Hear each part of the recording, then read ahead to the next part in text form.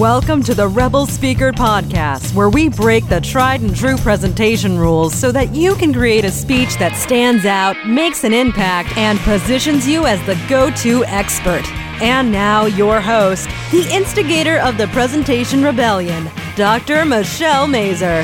Hey, Rebels. Welcome to episode 7 of the Rebel Speaker Podcast. And on this episode, we're going to discuss how you can create a presentation that starts a revolution, that pushes the boundaries of your industry.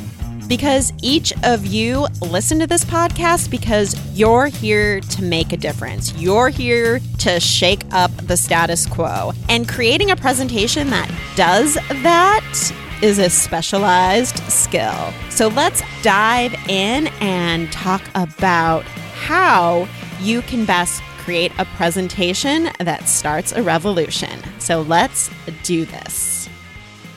Are you ready to rebel against the status quo? Every time I'm introduced as a speaker, those are the last words before I go on stage. And my audience typically nods yes to this question because they are craving something a little bit different. But sometimes I scare my audience a bit because the status quo is comfy, it's easy, it's safe. And if you've ever worked in a corporate environment, you know this, that change takes a long time because change is hard, it's risky, it's unknown. And the entrepreneurs and startups that I work with don't want comfy or easy. They want change for the better.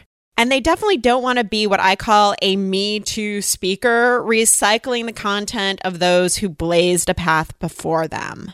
They desire a fundamental shift in their industry. And let's face it, if you are truly a rebel speaker, it's a much, much harder path to stand in front of a room knowing that what you have to say is going to make people uncomfortable, which knowing that they're going to be pushed outside of their comfortable.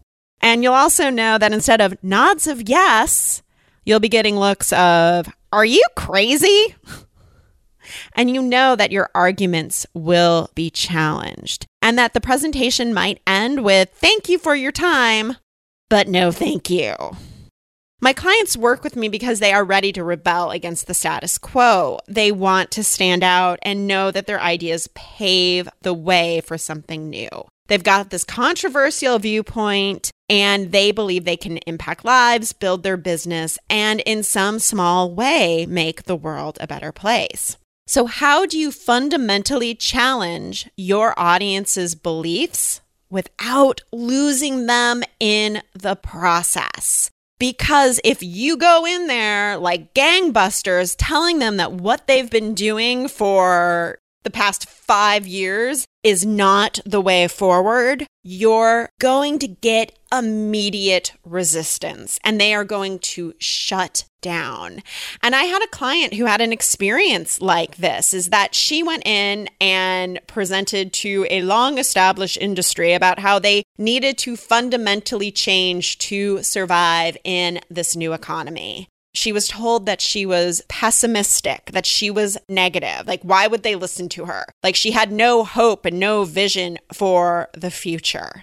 And then we worked together and she was able to change that. And the way that she did that was, instead of positioning herself as saying, what you're doing is wrong, she repositioned herself as a trendsetter. And the way she was able to reposition herself was by asking several questions about her audience based on what she knew about them and their trends in the industry. So the first part of this process is to understand exactly what your audience believes. And during my first consulting session with new clients, I asked the question, what does your audience believe about your message? And I'm looking for the good, the bad, and the oh, hell no, especially the hell no. There's magic in resistance. And for a communication rebel like yourself, you can't ignore that resistance. Because if you're able to address it in your presentation, it unlocks the door to persuasion.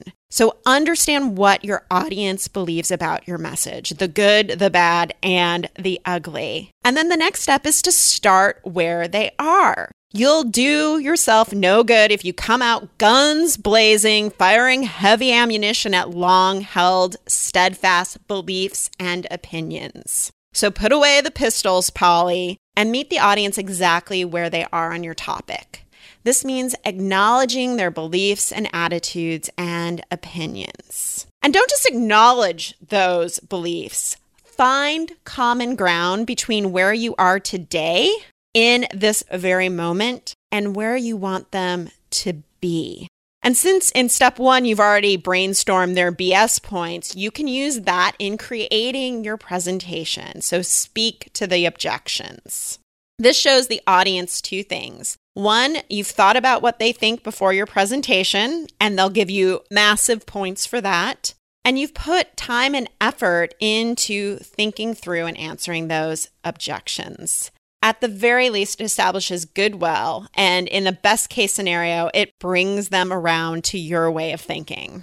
And as Aristotle says, goodwill is the key to establishing your credibility. And the final step is to know the destination. Changing the status quo rarely happens in just one presentation. It's going to take multiple presentations and multiple meetings to get people to change their behavior and their attitudes. I've worked with only one startup where the investor bought the vision and signed the check at the end of the pitch. And that is a crazy, crazy outlier. Most of the time, it takes many presentations and numerous conversations to change an industry or even a single person. The presentation you're creating is hopefully just the first of many interactions. That's why it's important to know your destination of your presentation. Is your goal to have the audience chanting your name and pledging allegiance to your new idea? Or is your goal just to open their mind to possibilities and continue the conversation? The more radical the rebellion, the more your destination needs to be future conversations. So set your destination and guide your audience there. Because now you've got the tools to challenge your audience without coming off like a negative jerk. And the next step is to do it. So are you ready to rebel against the status quo and lead the call for change in your industry? It will go much, much better if you understand what your audience believes, speak to that resistance, answer it, and you understand the destination of your presentation. So this has been episode 7 of the Rebel Speaker podcast, and I wanted to give another listener shout out for a review that was on iTunes. This one comes from Shane Purnell, and he says, if you want traditional public speaking advice, this podcast is not for you.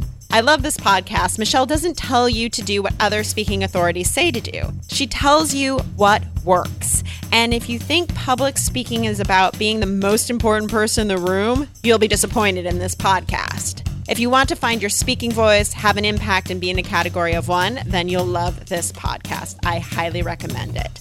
Thank you, Shane, for that fantastic review. And I would love to have everyone subscribe and review us on iTunes. And as always, if you want to continue the conversation of what you've heard today on the podcast, join us in the Facebook group. It's drmichellemazur.com/group. I'd love to have you there and be able to answer any questions that you have. So until next time, remember, your most rebellious act is becoming more of who you are.